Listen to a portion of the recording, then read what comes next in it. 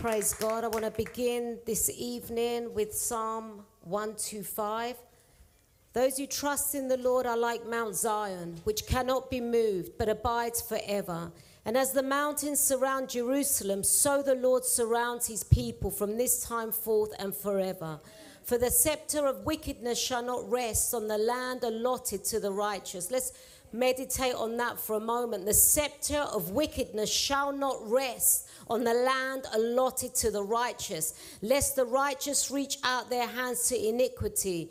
But do good, O Lord, to those who are good, and to those who are upright in their hearts.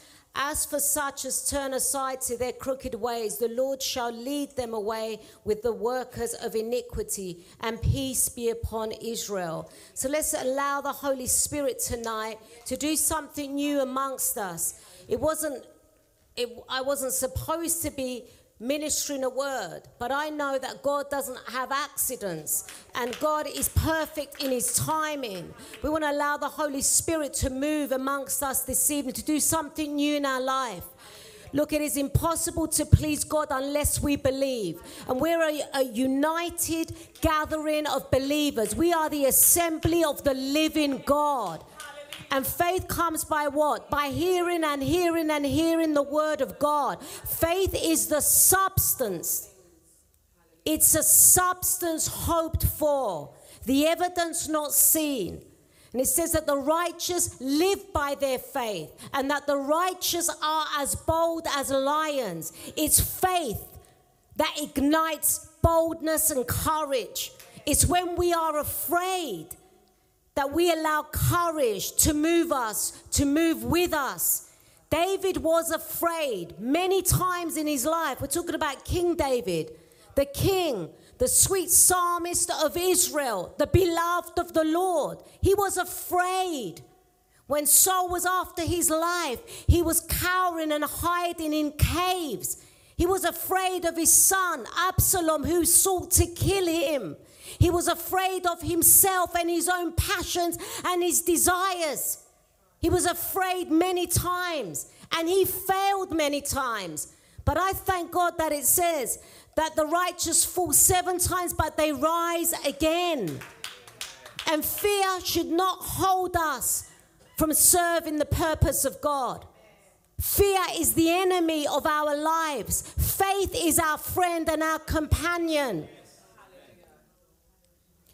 David said, when I am afraid, I will trust in God. When I am afraid. And we speak the scriptures over our lives. I was speaking to a young lady this afternoon who said to me, I've strayed. I've lost it. I'm far from God.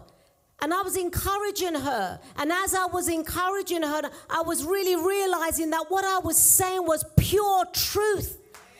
She's a young child. I was saying to her, you are a young child. And he is the Ancient of Days, the Father Almighty, the good Father. You cannot hold on to Almighty God from this dimension. He is holding on to you because he loves you. And if it were not so, why would he have died on the cross of Calvary if your good works could save you? If you being a good girl could get you to your destination. He's a savior of sinners. He's a redeemer. He's a keeper.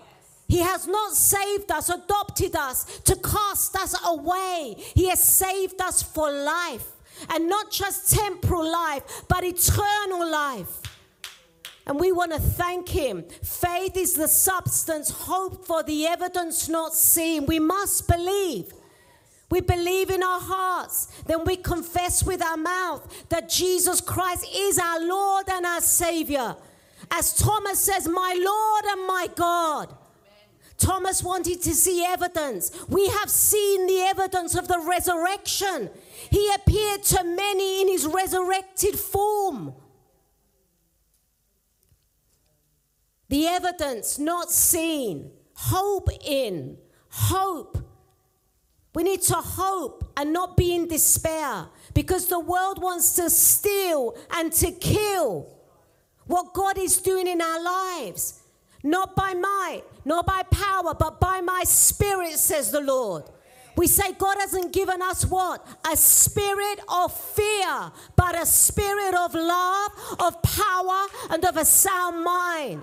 Because when you allow the demon of fear to come into your mind, he robs you. He steals from you. He paralyzes you. These are spirits from the abyss. One of the strongest spirits in that realm is the spirit of fear. That's why God says, I haven't given that spirit. I have given the opposite of that spirit, love and power and of a healthy, sound mind. I'm getting so many love messages. Love messages. What's this?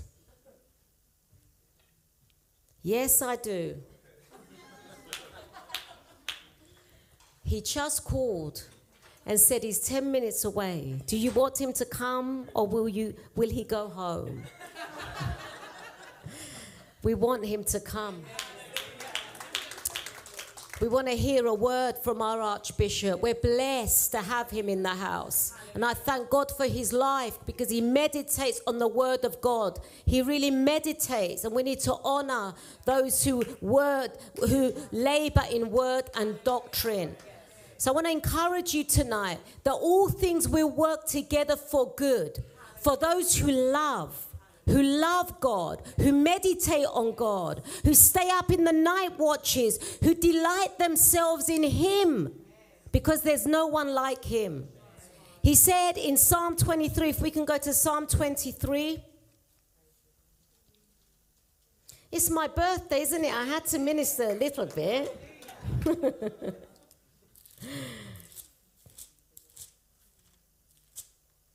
Favorite scriptures. The Lord is my shepherd, I shall not want. He makes me to lie down in green pastures. He leads me beside the still waters. He restores my soul. He leads me in the paths of righteousness for his name's sake. And he says, yea, though I walk through the valley of the shadow of death, I will fear no evil, for you are with me. Your rod and your staff, they comfort me. And this is the portion that I meditate upon.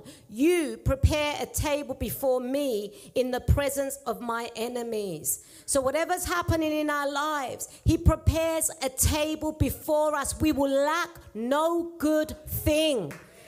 We will lack no good thing when our eyes are on him. And when you see the times becoming darker and darker and chaos seems to be reigning, there's our wars. We hear it in Matthew 24, 34, where the fig tree generation, it says, this generation shall not pass away until they see. And this is something that many schools have thought, but people alluding to, we may be that fig tree generation. Meaning that when Israel became a nation in 1948, that was one of the greatest signs of end-time prophecy, eschatology, that they will gather together as a nation again. And this fig tree generation is that anyone that was alive then and will see the coming of the Messiah, anyone in that time, which is us, that time scale, just different schools of thought. But he said rumors of wars and rumors of war, and everything else that we see happening around our lives. And we know that the time is imminent. But it's not a time for fear. It's a time for power. It's a time for assurity. It's a time for being able to stand, having the helmet of salvation, being dressed in the armor of God, sharing the gospel.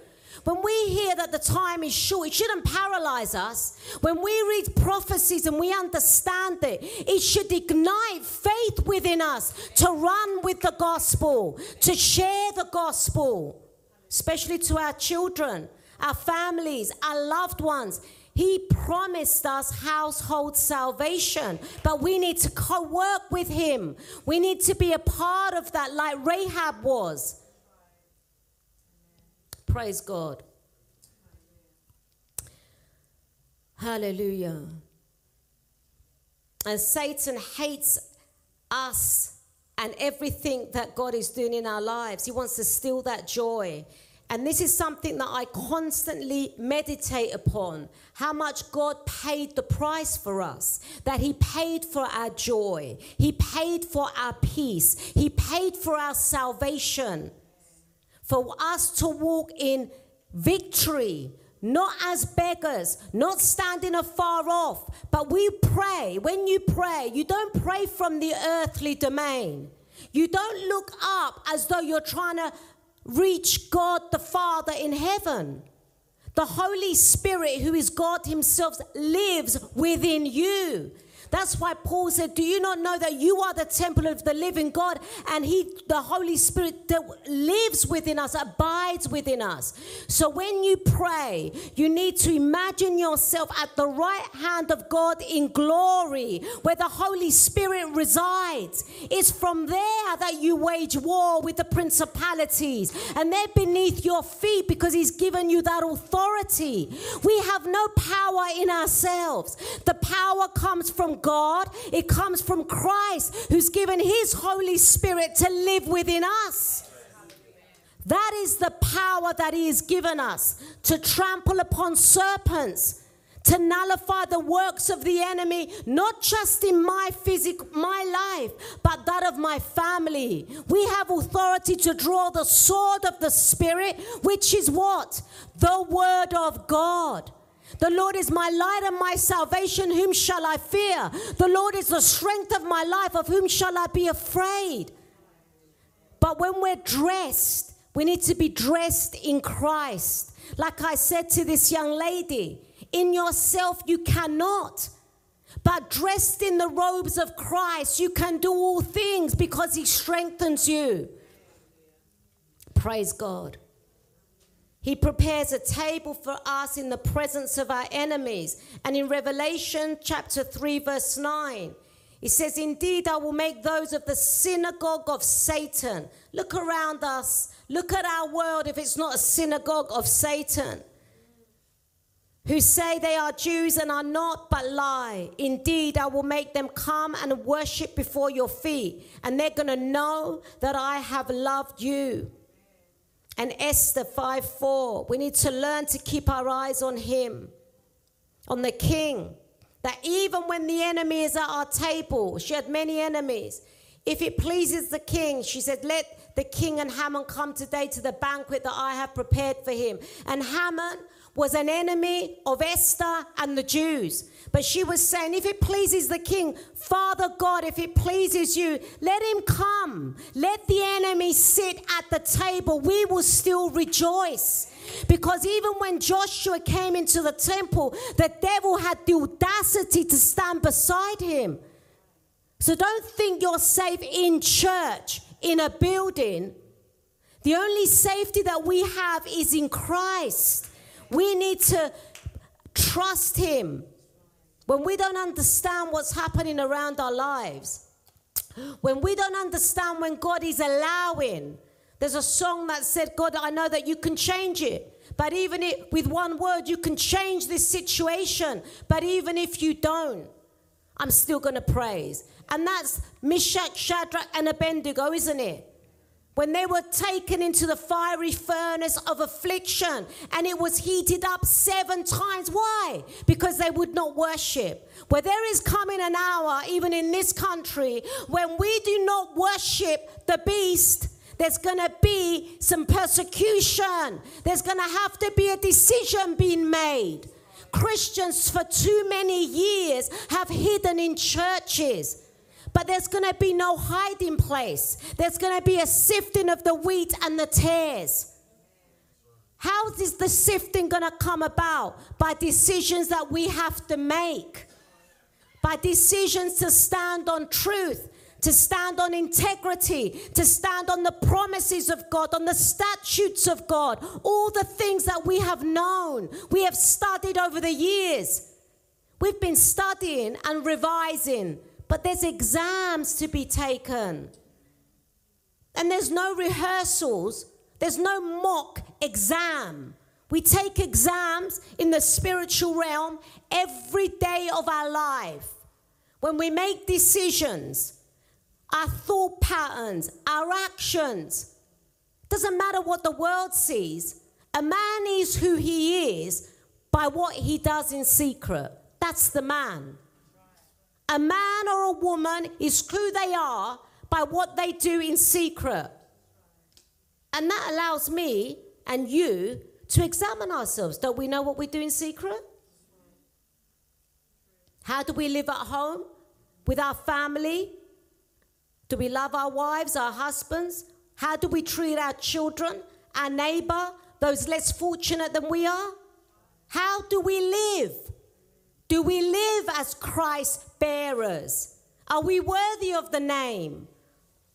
But we want to align ourselves and do that. Try and live that life, but not in condemnation, knowing that when we fail, we have an advocate in heaven, Jesus Christ, the great high priest, who became man, who knows our struggles, he knows our frame, he knows our weaknesses. Having no sin, he lived our life to show us it is possible. It is possible with the Holy Spirit living within us, because without the Spirit, we can do nothing. He showed us by example when he awoke early and went to pray to his Father in heaven. He wasn't doing that just as an example. He did it because he needed to do it. Because as God the Son, he limited himself to walk the human journey. He needed the connection with the Father through the Holy Spirit that lived within him.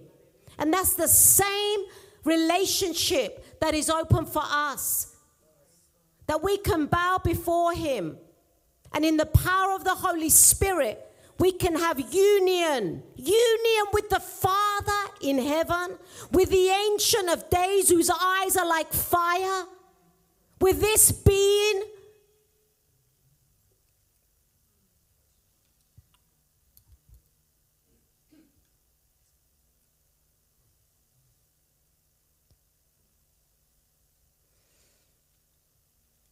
Hallelujah. Psalm 23:5, you prepare a table before me in the presence of my enemies. You anoint my head with oil and my cup runs over. And Psalm 45:7 says, you love righteousness and hate wickedness. Therefore God, your God, has anointed you with the oil of gladness more than your companions. Righteousness equals joy, equals freedom, equals power, equals strength. And we know that when the enemy comes in like a flood, it's that joy of the Lord that will sustain us. I have had many floods in my life, as have you. And when you look back at every time in our lives when the power of darkness came in like a flood, you may not feel it at that moment, but when you look back, you can see his fingerprints. You can see that he held you. You can see that he upheld you. He was holding you all along. Don't allow anyone to steal what God has done in our lives. We need to know how to claim our inheritance. And we sang, was it Bibba who mentioned last week, Abraham's blessings. We need to claim his blessings. And what were the blessings of Abraham? When God told him to leave his father's house, he didn't know where he was going. That's a blessing. Often when we allow ourselves, and we have the boldness and the courage to surrender, because humanity is afraid. It's always afraid. And this is what I'm saying to you, the enemy of fear. When you allow yourself the courage of surrender, not knowing where you are going, that's when freedom actually steps into your life. Because often we want to have everything in control. We want to be in control because we fear tomorrow. So we make so many provisions. This is the nature of the world.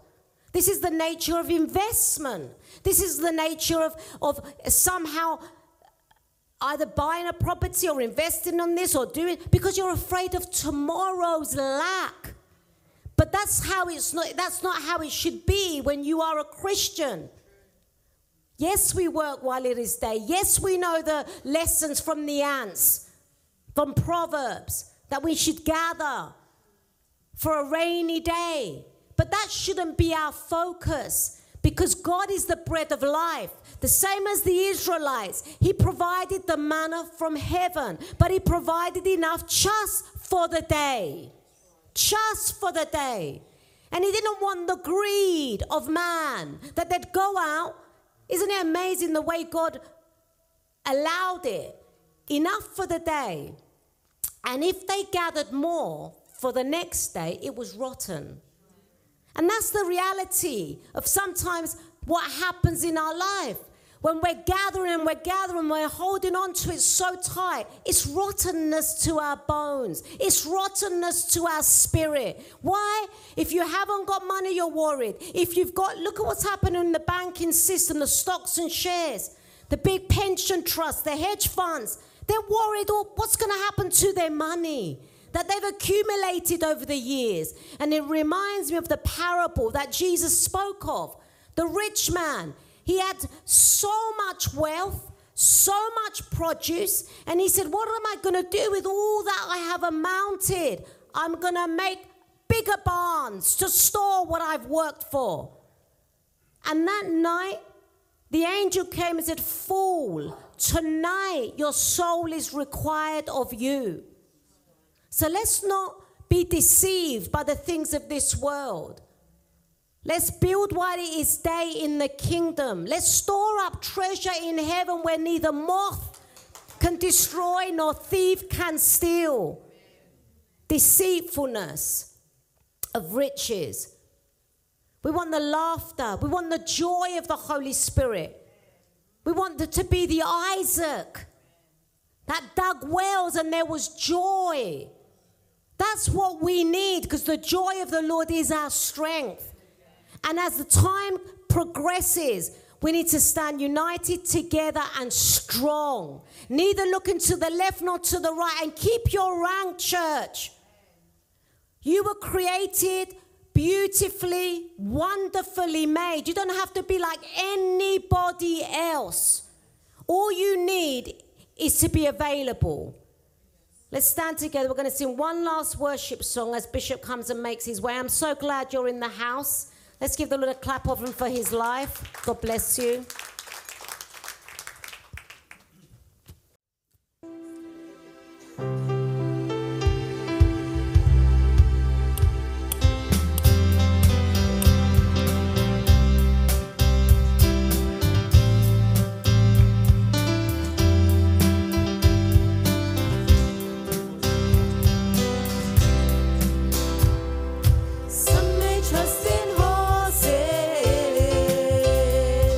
Some may trust in chariots, oh, but I will trust in the name of the Lord. Some trust in their riches, some may trust in all they own, but I will trust in the name of the Lord. There is wonder working power.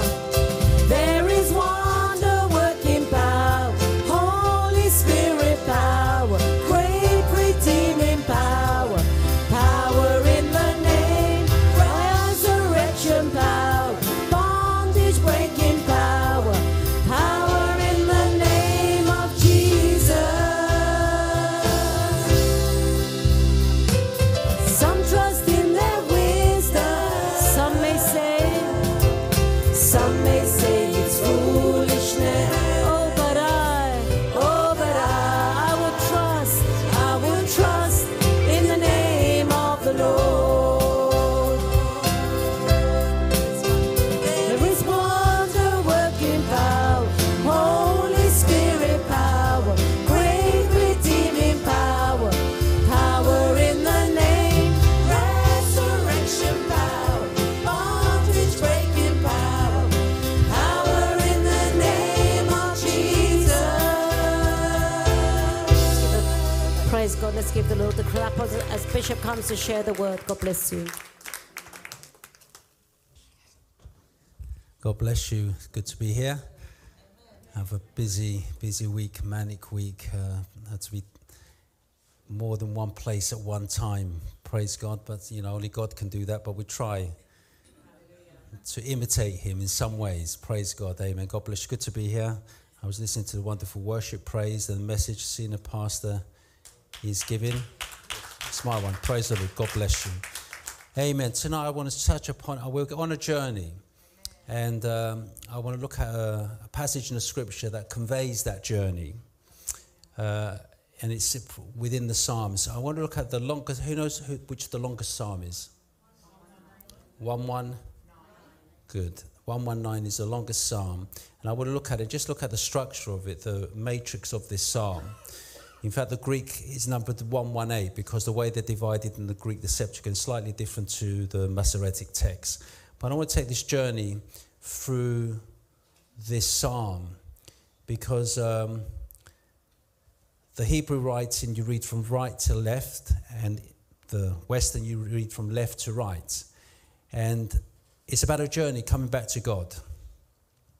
Because when the Greeks sought to see Jesus, he made a statement when he was said the Greeks want to see him when they were going to Jerusalem for worshiping at the time of Passover and different celebrations. And he said in Greek, "Enki geniora na doxastio ios tu anthropo." And it was revealing, it was significant because it was showing that the nations were coming to find Jesus, because the cross event encompasses the whole world.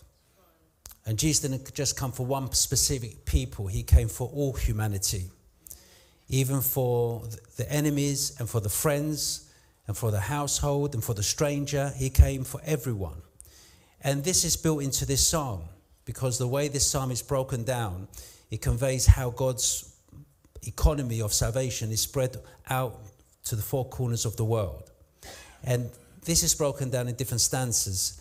It's broken down in there's 22 sections of this psalm, and each section has 8 parts to it, and it covers the whole Hebrew alphabet without the vowels, without the breathing, but it's the Hebrew alphabet, the 22 consonants of the Hebrew alphabet, and it goes in that order. And it's not an accident. There's a plan, there's a design behind this psalm. In the same way the universe was created, the design in relation to the universe. They want to know that God exists. Just look at the universe. The universe is more intricately made than your watch, than any computer system in the world. The way it functions, the timing. We set our watches to the universe. The universe doesn't set its time to us. So it shows there's a mind greater beyond our limitations. So there's a mind of design, and God is the great designer. Amen, praise God. And so Psalm 119 begins with the first letter of the Hebrew alphabet, which is Aleph. Which the Hebrew alphabet is a picture alphabet. It's that not just the words say something, not only the sentences, but every letter conveys a message. There's deep and rich meaning within the Hebrew alphabet, and every letter says something. And the first letter of the Hebrew alphabet is Aleph, which in the original version, the construct of the letter at the time of Moses was an ox head. It represented the ox, which is a sacrificial animal. And it also, because Hebrew doesn't have a numerical system, the letter is the number. And that's why when trying to find out what is the 666, we need to look at the letters, not the numbers, to understand what John is saying about the mark of the beast. So the letter is the number, and it's the same with the Greek language. It doesn't have a numerical system. The letter becomes the number. So Alpha, Vita, Gamma, Delta begins 1, 2, 3, 4. That's how you calculate. And Hebrew, Aleph, Bet, Gimel, Dalet, Che is the numbering system in the Hebrew. So don't have a separate number. If you put Aleph, it's number 1. And that's how it's calculated up. And then we go right through to the last letter of the Hebrew alphabet, which is Tav, which ends the psalm. So it's interesting because it begins with Tav, and it begins with Aleph and ends with Tav. But interestingly, in Genesis chapter 1, if we go to Genesis chapter 1, verse 1, something happens interestingly here. There's words or letters that are not translated in English, because if you look at the Hebrew and we look at the first reading from right to left, we read the fourth letter of the Hebrew alphabet, 1, 2, 3, 4. The fourth word, 2 letters, is Aleph and Tav. Okay? And that word is not really translated into English. It says, Bereshit, bara Elohim, hashamayim, ve'etz, haaretz. In the beginning, God created the heavens and the earth. But that 2 letters, they are not really translated into English. They try to explain them in grammatically, but they're really, if they're not there, that still makes a sentence, still gives the word. And what are these 2 letters all about? And interestingly, Psalm 119 begins with Aleph and ends with Tav. And that's why everything's interconnected within the Word of God. The wisdom is to understand this, come into that revelation, into the spirit of the Word of God to help us have a rich, deep understanding. Or what is God actually saying? So God is saying to us, there are no accidents in my Word. It's not made up as it goes along. There's a mind behind this because this was recorded before the foundation of the world. You were saved before you were made. I saved you, then I made you. Yeah? And so let me go back to Psalm number 119 just to see what's happening here. It's very interesting. You know, and also the way God identifies himself as well. There's a mystery behind that. And it's a revealed mystery. God wants to reveal himself to the world. But we've got to be in a position to be able to receive his presence. And we've got to receive his presence on his terms, not on our terms. Yeah. So it begins with the Aleph, the first letter of the Hebrew alphabet, which is the ox, which means sacrificial animal. And to come into the relationship with God, the sacrifice has to take place. In fact, the tabernacle that God gave Moses to construct in the wilderness speaks of sacrifice to come close to him. Because the entrance, at the entrance of the tabernacle, is the altar of sacrifice. But then you cannot enter the Holy of Holies unless you pass through the altar of sacrifice. And then you have the laver to wash for cleansing. And then you come into the holy place. And then from the holy place, you come to the Holy of Holies. But before you can start your journey, it has to be a sacrifice, has to take place. That's why Paul tells the Roman church, because him being a good Jewish scholar, in Romans chapter 12, verse 2, he says this. He says, let me go to verse 1 actually, sorry. He says, Romans chapter 12, I beseech you therefore, brethren, by the mercies of God, that you present your bodies, what? A living sacrifice. So everything begins by virtue of sacrifice. That connection with God begins with sacrifice. Wholly acceptable to God, which is your reasonable service. If you want to come to God, you need to sacrifice has to take place. We offer the sacrifice of praise, of worship, of ourselves, of our servitude. Yeah, we commit ourselves to God. And then he says, verse 2, he says that you have to change your mindsets and do not be conformed to this world, but be transformed by the renewing of your mind, that you may prove what is good and acceptable and perfect will of God. And it's about the will of God, what's important. Not my desires, not people's desires, but God's will is of paramount importance to get us to where God wants us to be. Because that in the Lord's Prayer says, not my will, thy will be done. We say that with our mouths, but with our hearts, oftentimes we are detached from God. From that confession, from embracing and owning that statement, we separate ourselves. Because often more than not, we do what we want to do and not what God wants to do.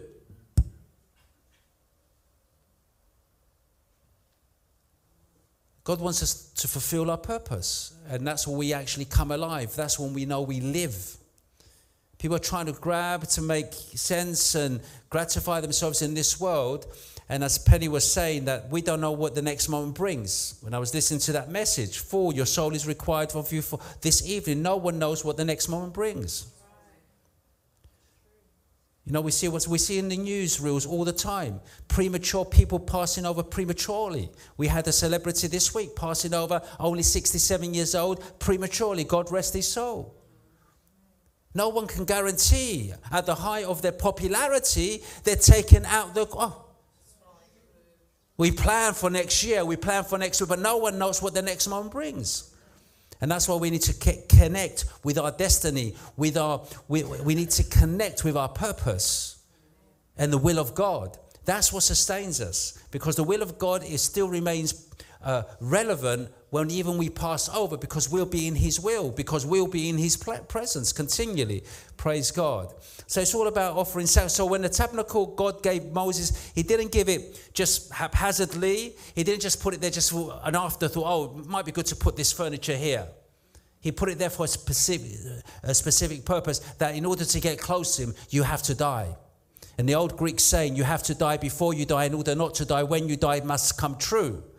We have to die to the old man in order to when we do die physically, not to die spiritually, eternally. That death has the whole Bible speaks about death. The Old Testament was all about death, dying, sacrifice, and letting go. But how often do we want to let go? We want to hold on to everything we can. Praise God. So let's say we take this journey. So the word of God is a doorway. The wise understand it's a doorway. And it speaks of a doorway coming into a new realm, new dimension, new level of being, new level of experiencing God. Hallelujah.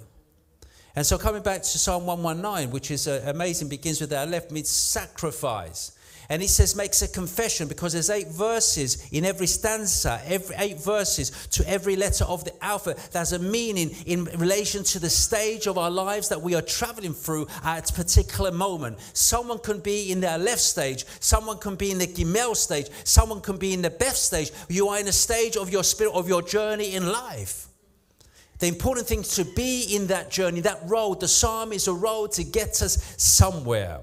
And our left says, blessed are the undefiled in the way, who walk in the law of the Lord. Verse 2. Blessed are those who keep his testimony, who seek him with their whole heart. Verse 3. They also do no iniquity. They walk in his way, in his ways. You have commanded us to keep your precepts diligently. Oh, that my ways were directed to keep your statutes.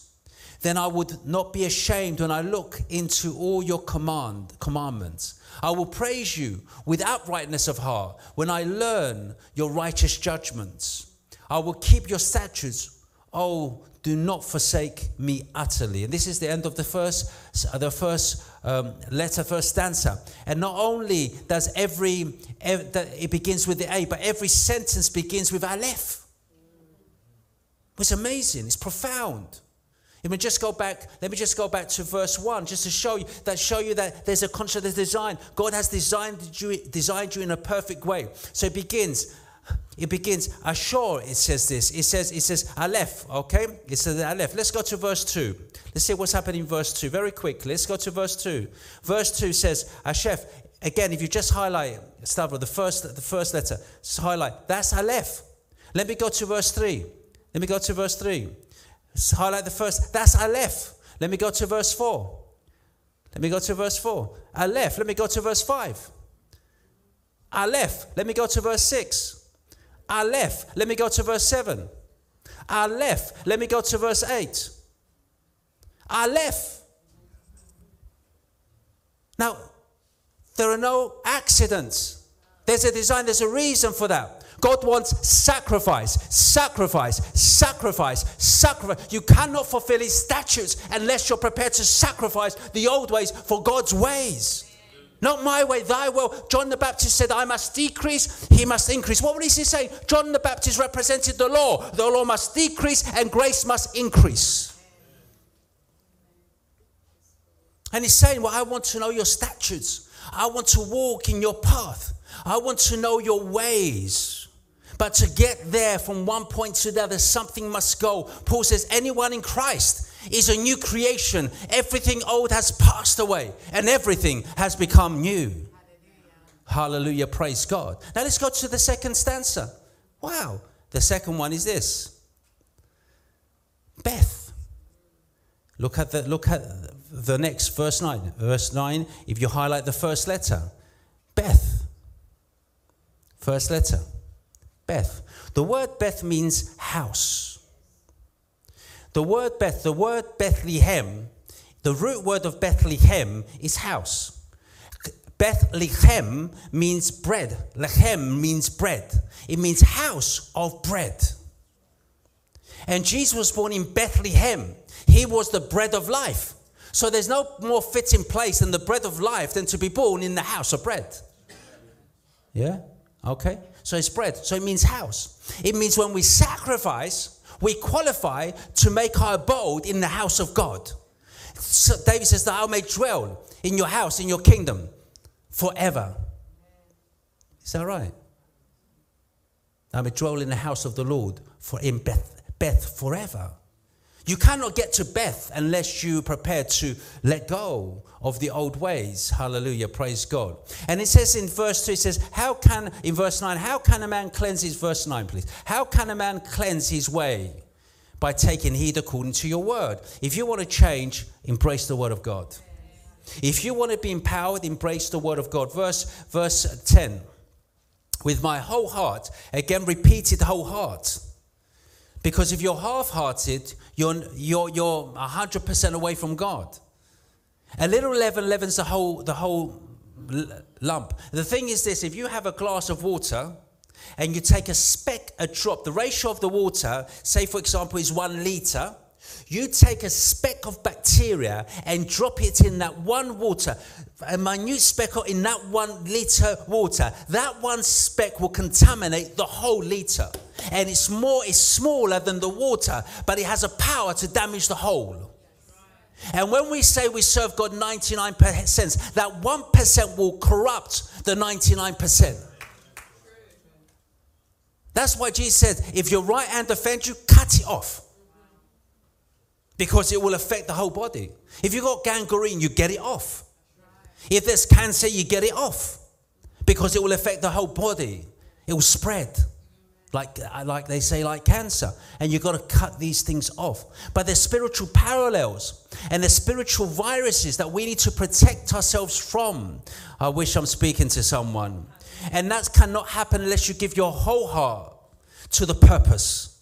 You give your whole heart to the move of God.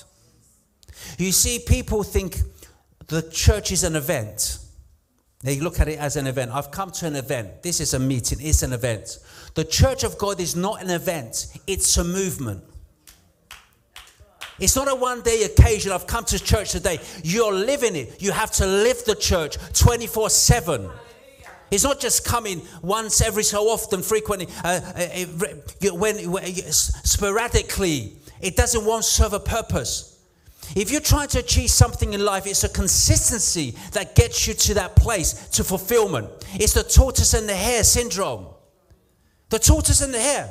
The hare thought it had everything going for it. It was It was faster than the tortoise. It could outdo the tortoise on every level, in every capacity. But the tortoise knew it was a marathon and not a sprint. And he was consistent. The hare took it for granted. And sometimes we take things and we miss out because we become lethargic and procrastinate and don't take responsibility for where we need to be and we should be in serving the purpose of God. Hallelujah. If you have the busy schedules I have in my week, you'll think to yourself, well, you know what, let me take some time off. No, I want to work harder. I want to work longer. I've got so many things I need to do. Now, last night I was overseeing an event.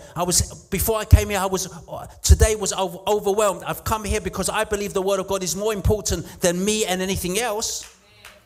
Tomorrow I have to be crossing Felton. I have another event tomorrow. It doesn't matter. We need to serve, work while it is day, because night time is coming when no one can work. And you don't do it half-heartedly when it suits you. I made a commitment. I'll just give you a bit of testimony just from heart to heart very quickly about whole heart. Be a person of your word. Honor your word. And God will honor you. He says, with my whole heart I have sought you. Oh, let me not wander from your commandments. I want to stay close to you. And we need God's assistance because there is weaknesses and there's challenges in life and there's distractions in life. And we've got to stay focused, committed to the vision that God's given us. It's about God's vision, not distracting other people's visions. And that's in the course of life. You're going to have people, you're going to make plans. And all of a sudden, someone's going to try and sideswipe your plan. Someone's going to take you off your path, make you to wander off the course, off the way, and think you can come back to it. But it's like Hansel and Gretel. They're going to the forest, to the witch's house, and they put some bread on the path to find their way back. And that bread is taken and they get lost. Because they haven't taken responsibility. And they've used the wrong system, the wrong methods. And that's what we do oftentimes. We don't reflect, we don't think seriously about what we're doing, where we are, where we're going. And how can we stay in the right place? It's staying in what the Bible says, being in his word. Verse 11. Your word I have hidden in my heart, that I might not sin against you. And that's the place. God wants to be enthroned in your hearts. It says he's enthroned in the praises of his people, but the Lord wants to be in our hearts. Paul the apostle in 2 Corinthians chapter 13 verse 5, he says this. And what is the word? The word is Jesus Christ. In the beginning was the Word, and the Word was with God, and God was the Word. And in verse 14 it says, and the Word became flesh. How does it become flesh? Because it is enthroned in our hearts. He's been enfleshed in our hearts. Paul says, examine yourselves as to whether you are in the faith. Test yourselves. Do you not know yourselves that Jesus Christ is in you, unless indeed you are disqualified? Jesus Christ has to be in us. Unfortunately, in the book of Revelation, we discover that there's one time Jesus stands at the door in Revelation chapter 3 verse 20 and says, behold, I stand at the door and knock. He says, if anyone hears my voice and opens the door, I will come into him and dine with him and he with me. Well, this was a Christian church. This message is directed to a Christian church, to so-called believers. They had all the trappings of the church. They had all the regalia of the church, but God was absent from their midst. Can you imagine this? That you're meeting as a church, you're talking about God, but God is not in the midst of your equation. He's not in the midst of your celebration. You're not celebrating him, you're celebrating yourself. You think you're better than God. So God leaves the building, vacates the building, but he stands and knocks. He says, I'm waiting for you to open for me. God does not break into your house. He doesn't climb through the window or through the chimney. He comes through the door and he wants to be invited. I don't want to go to someone's house that I made to feel I'm imposing on them. And I don't want to go somewhere where I feel they make me feel uncomfortable and make me feel I've outstayed my welcome. God is not a beggar. God is not impoverished. He says, if I was hungry, I wouldn't ask you to feed me. He wants us to invite him. But most importantly, not just invite him, give him the title deeds of the house and plead for him to stay. Don't expect him to leave, that many do, and expect him to leave, that they can carry on in their promiscuity. Because God still sees what's going on. His physical absence is not his ignorance and spiritual absence. He feels with, even in hell, he's there. He says, if I make my head in Sheol, my bed in Sheol, you are there. Your spirit is there. God is, it's by virtue of the fact that the Spirit of God sustains Sheol, that we feel uncomfortable in Sheol. You get that when you get home. Let me go back to my psalm. It's powerful. This is a powerful psalm. It's about a journey. I'm thinking about a journey as we're coming through 2023. We have a retreat coming up in July. I'm telling you, it's a must place to be, because I will be releasing depths of the Word of God to help people grow spiritually, physically, and emotionally, to be empowered, to learn a new level of prayer, a new dimension with experience of God, to get all the five senses connected to experience the presence of God, to get into your spiritual dimension. I wish I'm speaking to someone. Because how you're touching God, how you're smelling God, how you're hearing God, how you're seeing God, how you're tasting God is very important. Because you can have a spiritual taste, you can have a sensed smell, you can have a spiritual touch, in the same way the woman with the issue of blood touched the hem of his garment. It wasn't with the physical hand she touched him. I wish you get that when you get home. It was in a different way she touched him. That's why the power followed her, because there's many people touching him, but they were not touching, they were pressing him. But someone actually touched him, and that touch transcended all the touches of all the people around, because that was a touch from a different place, a touch from the heart. And it surprises me that we make vacations to go to all the exotic places in the world, but when we're going to go to a spiritual place, we count the cost. And then we want a spiritual outcome. When the apostles and men and women of God say, come, this is rally together. This is the time that the church has to arise. Oh, I may have something else on that day. Well, when you miss the boat, don't complain to God.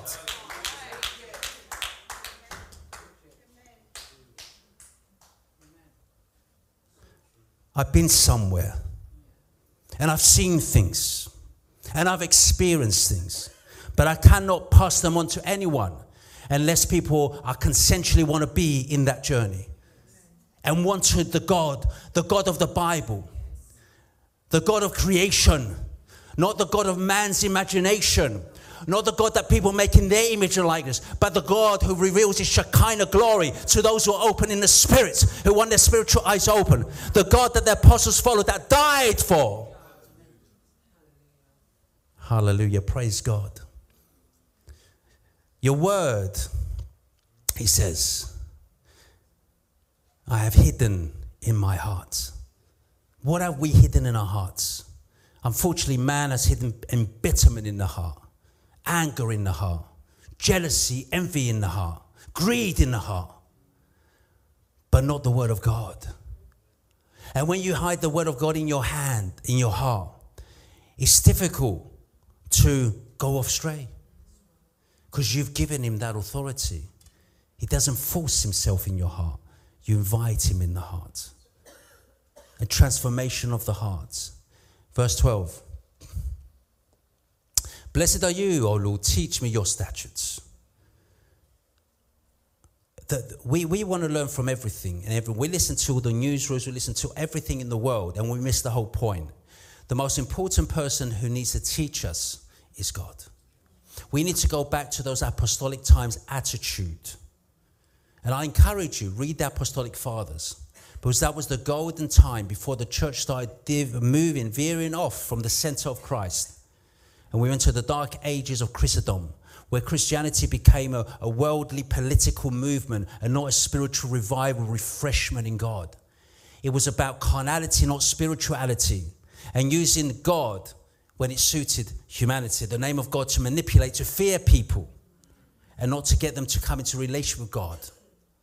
And that's when we need to come back to that place. We need him to teach us. What Jesus tells us in Matthew chapter 11, verse 28. This is Jesus' words. Come to me, all you who are labor and are heavy laden, and I will give you rest. Watch this. Take my yoke upon you and learn from me, for I am gentle and lowly in heart, and you will find rest for your souls. Hallelujah. Learn from him. We're learning from everything else.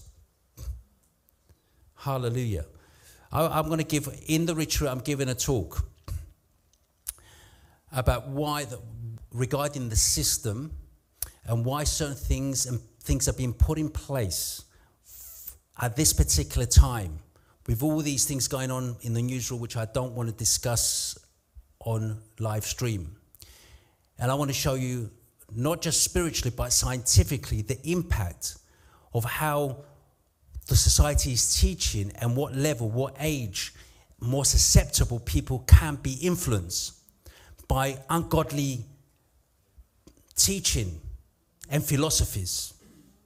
And I'll teach that factually with video evidence of scientific evidence to understand what the agenda is of the demonic powers.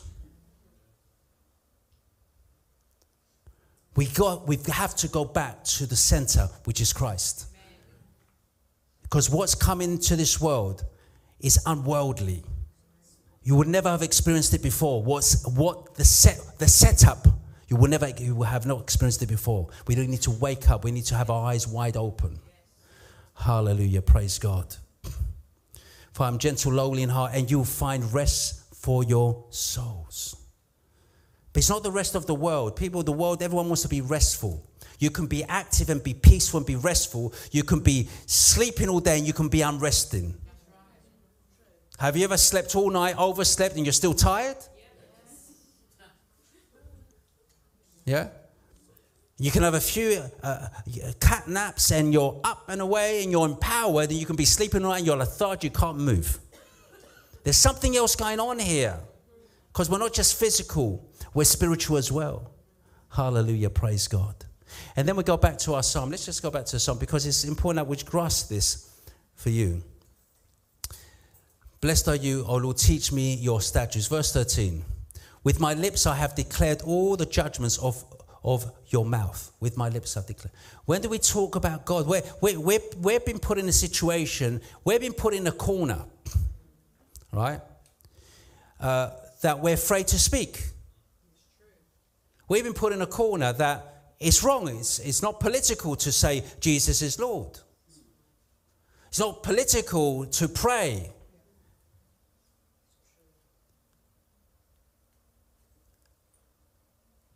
And we need to regain our identity in God. Hallelujah. Because really at the end, we are the hope of the world. The church is the hope of the world. Hallelujah. Verse 14. I have rejoiced in the way of your testimonies as much as in all riches. Oh, look at that parallel here. It says, I have rejoiced in the way of your testimonies as much as in all riches. So the material riches, he rejoices in God's testimonies as someone will rejoice in material things. Because the riches of God abide forever, but the riches of this world stay here. Whatever you have in the world is going to remain here. When someone passes over, it's not, people ask the question, what did he leave behind? And the answer is very simple, everything. What did he leave behind? Everything. What did he take with him? Nothing, apart from his relationship with God, his heritage, his relationship with God. That's the most important thing. But he left everything behind. No one takes anything with them. And I often say at the cemetery, you don't see removal vans. You only see a hearse, and you're not taking nothing with you. You're going into that hole. That's it. Verse 15. I will meditate on your precepts and contemplate your ways. And this is about, it's a personal experience. That's what he says. It's personal. It's about you and God. It's you reflecting, meditating on his precepts. You look at Psalm number 1, which is the door of the Psalms. You see the same things taking place. Meditates on the word of God day and night. The righteous man, the righteous person. And then verse 16, watch this. I will delight myself in your statutes. I will not forget your word. Don't forget his word. You know, people forget too often. Remember last week we were speaking about Joseph when he told the butler that he would put the cup back in Pharaoh's hand. He says, when you go there, remember me to Pharaoh. When you get out of prison and you're set free, you're restored, remember me to Pharaoh. And we're told the butler did not remember Joseph on the first off. But then later had a cause to remember Pharaoh. Remember Joseph when Pharaoh had his dream. But initially he didn't remember Pharaoh. And God forbid that our destiny is in the hands of people remembering us. As long as we remember God's statutes, God's word, we're in a safe place. It's not important if people don't remember you. It's important if you remember God. Because God always remembers you. When the thief on the cross said to Jesus, remember me when you come into your kingdom. How can God forget you? For he loves you so much that he died for you. And he said to the thief on the cross, today you should be. How can I forget you? Because you're going to be with me from today and always. You should be with me in paradise. I wish I'm speaking to someone today. Hallelujah. I will not forget your ways. Well, God will never forget you. He says, I'll never leave you nor forsake you. We have the tendency, we have the capacity, we have the weakness, we have the shortcomings, the short-sightedness to forget a good deed. You know, when someone does so many good things sometimes to us, we always remember the bad things people have done, not the good things. You can do 99 good things to someone, and you do one thing that they don't particularly like. They'll remember that one thing, and they'll forget the 99 things you've done for them. Isn't that so? I gave an exercise many years ago. I took a white sheet of paper and I put a little dot on that paper and I showed it. And they said, what do you see? I see a little dot. Don't you see all the white paper? You see the dot? But yet we take the bad from people. But if you go to an apple tree, you don't look for the apple that's decaying. You look for the nice apple to eat. But when you look at people, you look for the bad thing about them. We want to remember, we do not forget your word. We don't forget the word of God. It's powerful. It's sharper than a two-edged sword.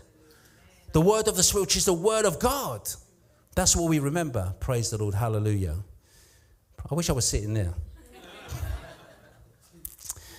Verse 17. We need to become on fire. We need to become on fire. God is a consuming fire.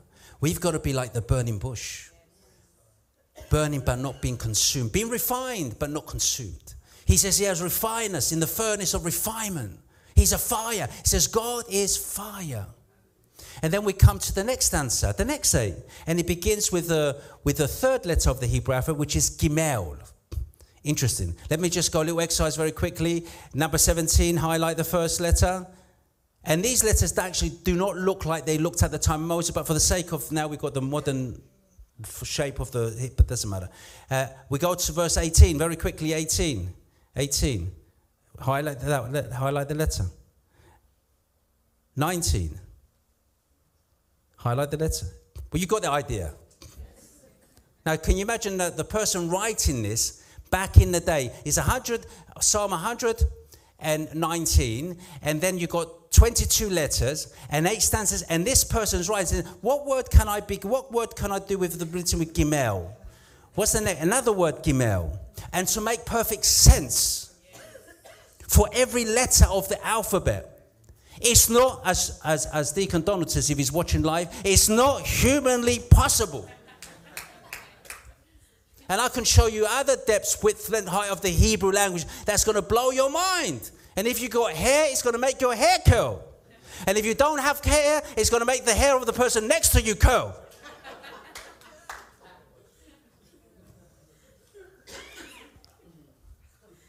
It begins, let me go back to this verse 17. Gimel. Let's look at what's happening here. The first letter is Aleph, which we have as an ox.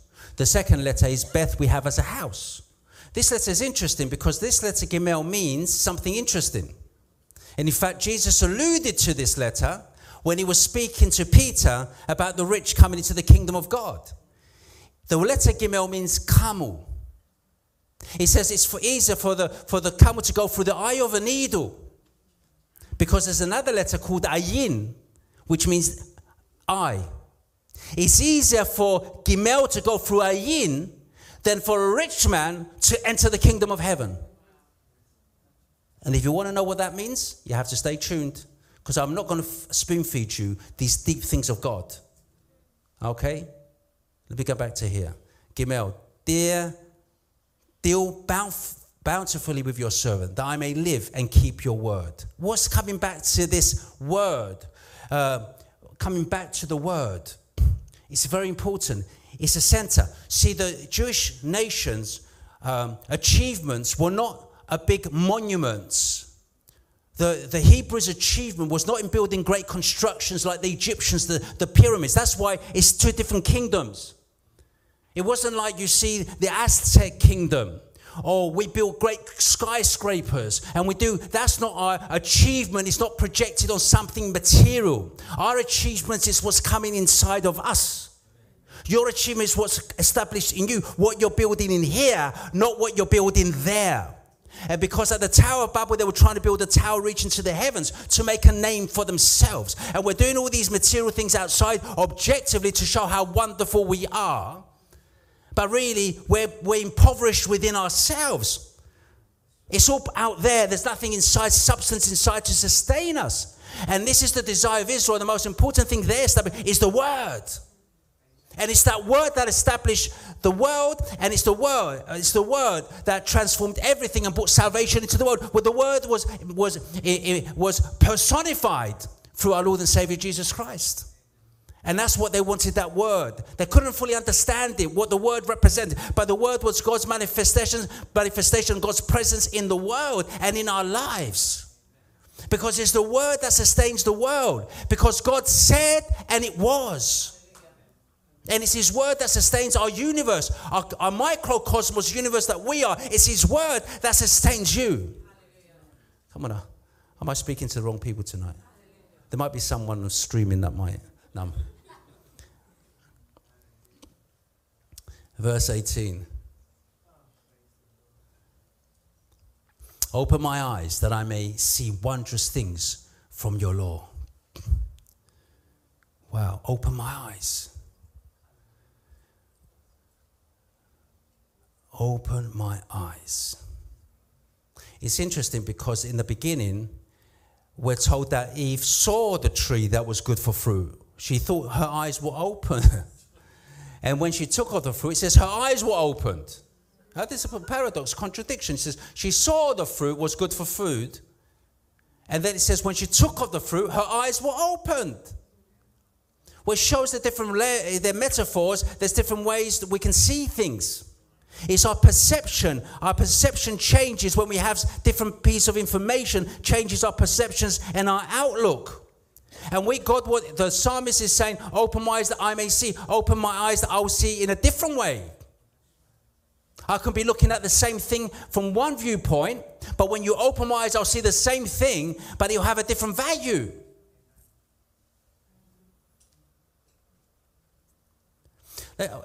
I'll give you a little practical bit of information. I was asked, actually, Janet asked me to talk in your school. Remember when I came to speak to the sixth forms, yeah?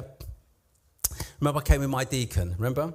And I said to my deacon, specifically, I said to my deacon, look, I want you to go into the class, you wear your collar, and I wear my tracksuit. And we walked in the class, they was expecting the bishop to come and speak. See, I've got a witness here, because Janet wonderfully arranged it. And I came and I said, and everyone was really ignoring me. The way they were perceiving me was different. They didn't really pay much attention. They were looking at the deacon who had the collar. They thought it was the bishop. And when Janet says, who was it yourself? Who was it announced me to come up and speak? Well, Janet, she goes, we're going to ask the bishop to come up. They were looking at the deacon. But then their eyes were opened. And I went in my tracksuit. And they try a moment, second take to think what's going on here. Because your outlook changes. Because your expectation at looking something is from one perspective. But when something else is put in the equation there that you're not used to, you have a misfunction. There's a whatever. You're trying to make sense of it because it doesn't fit in a box that you expect it to fit. Yeah? Okay? So if Jesus comes, people expect him to come with a big robe, shining glory, with all the angels, all the trumpets. But he's going to come as a beggar. But I don't expect him as a beggar. I'll tread on the beggar to get over to someone who's of more value, more worth. And then I've realized I've just rejected, overlooked, or pushed aside who Christ is. And really, I shouldn't be partial. I should show the same respect to that one as I show to the other one. So I'm not putting one up against the other, but I'm respecting everyone through love, through the eyes of love. God doesn't differentiate, and God is not partial. So just because I'm wearing a tracksuit, it doesn't make me less than the person who's wearing the collar. In fact, sometimes people wear a collar and they don't merit the collar. Their life is completely opposite to what the man in the tracksuit or the man who's the beggar might be more virtuous than the one who's wearing the collar. Because we judge people by appearance. And Jesus says, do not judge by external appearance. Judge through righteous way. And so we're saying, open my eyes that I may see wondrous things in your law, meaning that I want to see through the way you see things. We could look at things, but when a bit of information is added, it changes the way we see things. Do you have the plaque, Jesus plaque up there? Do you have the plaque that I usually, the Hebrew, the whatever the language? Do you have it there? Maybe we can show that as a little example for people who haven't seen it. Let me go to verse, if you got it there, put it on now. Can you got it there? Now, and this is something that sometimes when I was doing RE in schools, I challenged the kids to look at this plaque and I just asked them a few questions about it. If we find it, have we got it? We can go on YouTube. It's got it. It should have it.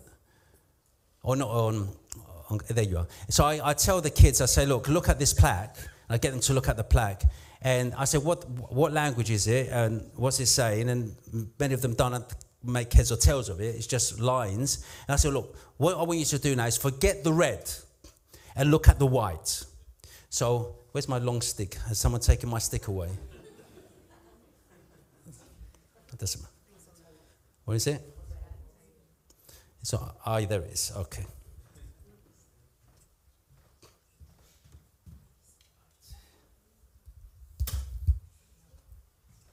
So I say to who's seen it? Who knows what it says? Have you all seen it? Do you know what it says? Yeah? Okay. So basically, if you follow the trace, the white, okay? Yeah. But people been looking, have you seen it? Has everyone seen it? Anyone not seen it? You see, it says Jesus, yeah? But the point I'm trying to make is that when you say open my eyes, it's something added to the information that gets you to see something different. It doesn't mean that the psalmist is walking around with his eyes closed.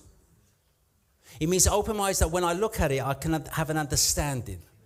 And people read the Bible with their eyes closed, meaning their spiritual eyes closed. They read information, but they don't embrace it as real, the living word of God to empower them. Believe it like a medicine, like a tool to help them navigate through life, like a compass. They read it as information, and they read, and when a problem happens, oh, help me, I'm in trouble. But you're reading the source that gives you your answer, and you're chasing somewhere else. But you need someone to open your eyes to see it's there. It's been there all along. Zacchaeus was short of stature.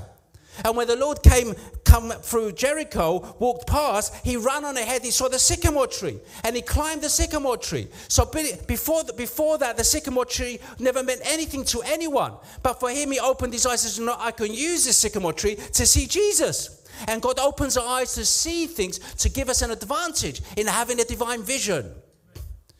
Hallelujah, praise. Thank you for that. Let me go back to my psalm. Hallelujah. This is a powerful psalm. This is a powerful psalm. Verse 19. I am a stranger in the earth. Do not hide your commandments from me. Realization. You're on a journey. We're on a journey. I'm a stranger in the earth. When Jesus was crucified, resurrected, he appeared to the disciples in the upper room. And they were afraid first, and he said, peace be on you. And he breathed the Holy Spirit and so forth. And he encountered the disciples. But two of the disciples went on a course to Jericho Road. And Jesus meets them on the way. Okay? And they're talking about the crucifixion, about what had happened. And Jesus says to them, what's this you're talking about? He says, are you a stranger? They said to him. And do not know what's happened to this Jesus of Nazareth who said he was the Messiah, whatever, and he was betrayed, given over, and he was crucified, and he died, and they said he would rise on the third day in ABC. Are you the only stranger? And yes, I'm in the world, but not of the world. My kingdom is not of this world, Jesus said to Pilate. If my kingdom was of this world, my subjects will fight for me to set me free. Do you not think in another gospel, I could not call my Father, he says me, send legion of angels to come and free me from all this? But I've come for your sake. I bear this now, because what's going to happen to me is going to work to your benefit. And do you want to miss out of the bigger picture, the bigger plan that I have for you? The Lord is saying. Praise the Lord. And we have our production, next Friday. Again, these occasions do not miss the move of the Spirit, praise God. Here, next Friday, 7 o'clock, for people watching live stream at home. Hallelujah. Be in the house. Hallelujah. Verse 20. We finish very shortly. I'm not going to cover the 22 other. We're going to be here till next year. My soul breaks with longing for your judgments at all times. Then you rebuke the proud, the cursed, who stray from your commandments. Verse 22. Remove from me reproach and contempt, for I have kept your testimonies. That's at the heart of it, is to keep in his testimonies, embracing his will, keeping his testimonies. Next verse. Princes also sit and speak against me, but your servant meditates on your statutes. So whatever's happening, we complain, that person doesn't like me, that person's complained about me, this has happened. Don't preoccupied. Don't own other people's problems. Doesn't matter what people think of you. Let me tell you, if you think you're going to go through life unscathed, without anyone ever criticizing you, or never disliking you, or never agreeing with you, you're in the wrong world. In fact, we're a problem to ourselves. We more than not don't agree with ourselves, and we argue with ourselves, and then we criticize ourselves, and we beat ourselves up. We don't need anyone to do it for us. We do a good job of it ourselves. Maybe you can give it to someone else to do. They might do a better job for you. You know what? Do you want to beat me up today? Because I'm not doing a good job of beating myself up today. Don't take that literally, please. But we are called to meditate on his word. That's enriched and empowered. If it wasn't for us, we couldn't get up in the morning. We couldn't take a step. All the different challenges we have in life. But thank God that he loves us so much that he enjoys our nonsense as well. Our pettiness sometimes. He enjoys it. Verse 24. Verse 24. Your testimonies are also my delight and my counselors. 25. Deleth. My soul clings to the dust. Remove me according to your words. We have the next letter of the Hebrew. Deleth. Can we go to Deleth? Yeah, Deleth. Deleth. Who knows what Deleth means? Deleth. In fact, I'm teaching on Hebrew in a few weeks' time. Not here. I've been invited to teach some ministers. But anyway, that's a different story. Shall I blow my trumpet? Okay. Why not? I blow the shofar. Who knows what Dalet means? No? Dalet means door. And he is the door. He says, I am the door. Amen. My soul clings to the dust. Revive me according to your ways. You know, we were made from dust. And he wants to separate us from that down negativity. Because when we cling to the dust, something happens. The kingdom of darkness has authority over dust, but not over heaven, not over the sons and daughters of God. Hallelujah, praise God. So he's the door that liberates us, sets us free. Hallelujah, praise God. I want to leave it there. I want you to think about a few things. If you want me to continue next week, we can carry on this journey through the psalm, because it gets really interesting as it goes. Sorry?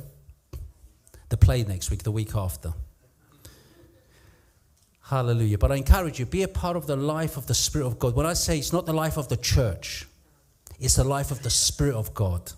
These things are not, they're not things that we just haphazardly do. We had the fasting just finishing leading up to and people are still fasting now up to the Passover period. We call it the Paschan. The English word for this season is Easter.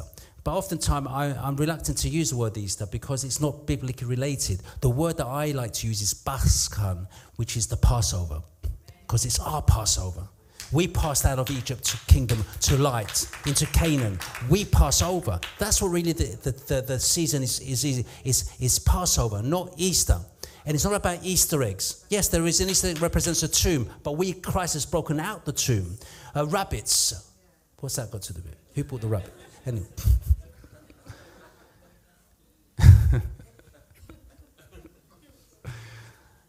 Amen. Praise God. So my soul clings to the dust. Let me just finish this actually stanza so we'll get to the last segment. Next verse. I have declared my ways and you answered me. Teach me your statutes. Verse 27. Make me understand the way of your precepts. So shall I meditate on your wondrous works. My soul melts from heaviness. Strengthen me according to your word. Remove me from the way of lying and grant me your law graciously. I have chosen the way of truth. Your judgments I have laid before me. I cling to your testimonies, O Lord. Do not put me to shame. We're not ashamed of the gospel of salvation. I will run the course of your commandments, for you shall enlarge my heart. Hallelujah. Praise God. And then we just move to the Che. Let me just leave it there just for a moment. Okay, so we're coming to the fifth letter of the Hebrew alphabet. We had the door. So let's recap. What did we have? Aleph is what? Beth, Gimel, Dalet. Now we have the Che. The Che means door. So it means window. Thank you for correcting me. Means window. And we need a window into heaven. God has opened the window of heaven for us. Hallelujah. Interesting, this letter appears in the name, the tetragram, 2 times in the Hebrew language. And I will talk about it maybe in future weeks. But I give you food for thought. Think about these things. Let's stand together. I'd like to praise them to come up. Praise God. Doors of the church are open. We're here to worship and praise. Welcome people watching live stream at home. We're about to land now. You can fasten your seatbelts. Cabin lights on. Cabin crew, take your seats for landing.